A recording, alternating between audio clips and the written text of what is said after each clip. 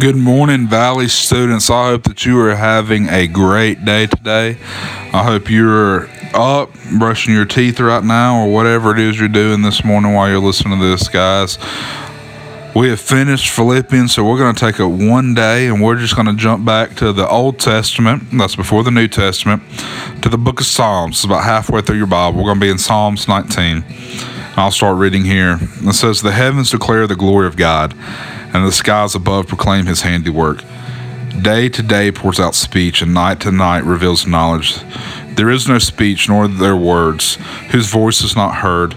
The voice goes out through all the earth, and their words to the end of the earth. In them he has set a tent for the sun, which comes out like a bridegroom, leaving his chamber, and like a strong man runs its course with joy.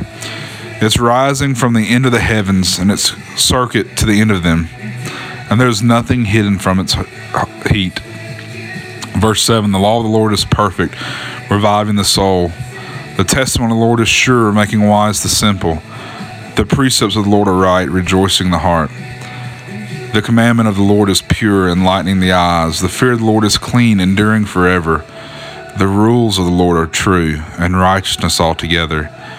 More to be desired are they than gold, even much fine gold, sweeter also than honey, and drippings of the honeycomb. Moreover, by them, this is your servant is warned, and keeping them there is great reward. Who can discern his errors? Declare me innocent from hidden faults. Keep back your servant also from the preposterous sins.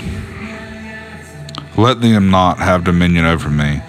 Then I shall be blameless and innocent against transgression.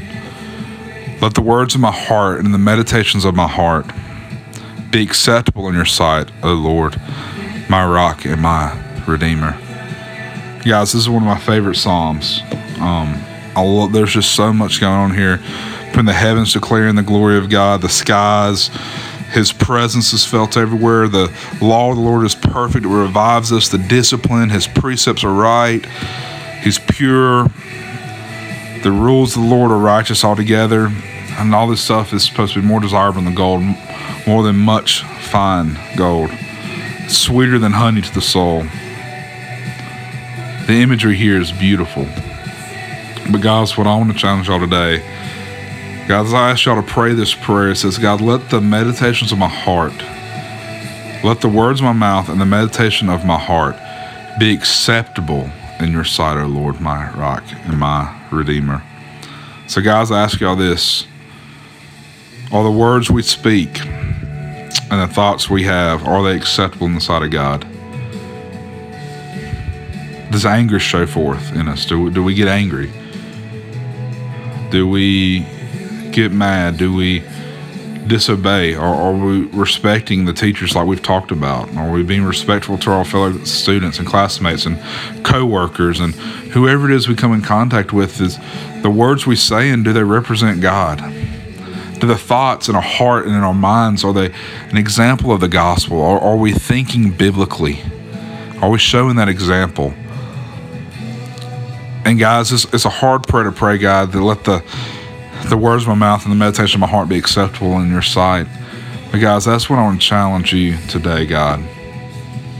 Is guys, let your words and let your thoughts be acceptable to him. Remember, he is the one that we worship. He is the one we seek to please, not man, not our brothers, sisters, friends, teachers, coaches, co-workers, bosses, whoever it is. Our ultimate goal is to glorify God and please him. And our words and our thoughts say a lot about our heart. So let me pray for y'all today, God. God, thank you for today. God, thank you for these students. Lord, I pray that you'll be with them today. God, I pray you guide and direct them. And Lord, I pray you give them the boldness to pray. God, let the words of my mouth and the meditations of my heart be acceptable to you today, God. Lord, thank you for your son. Thank you for your blessings. In Jesus' name I pray. Amen.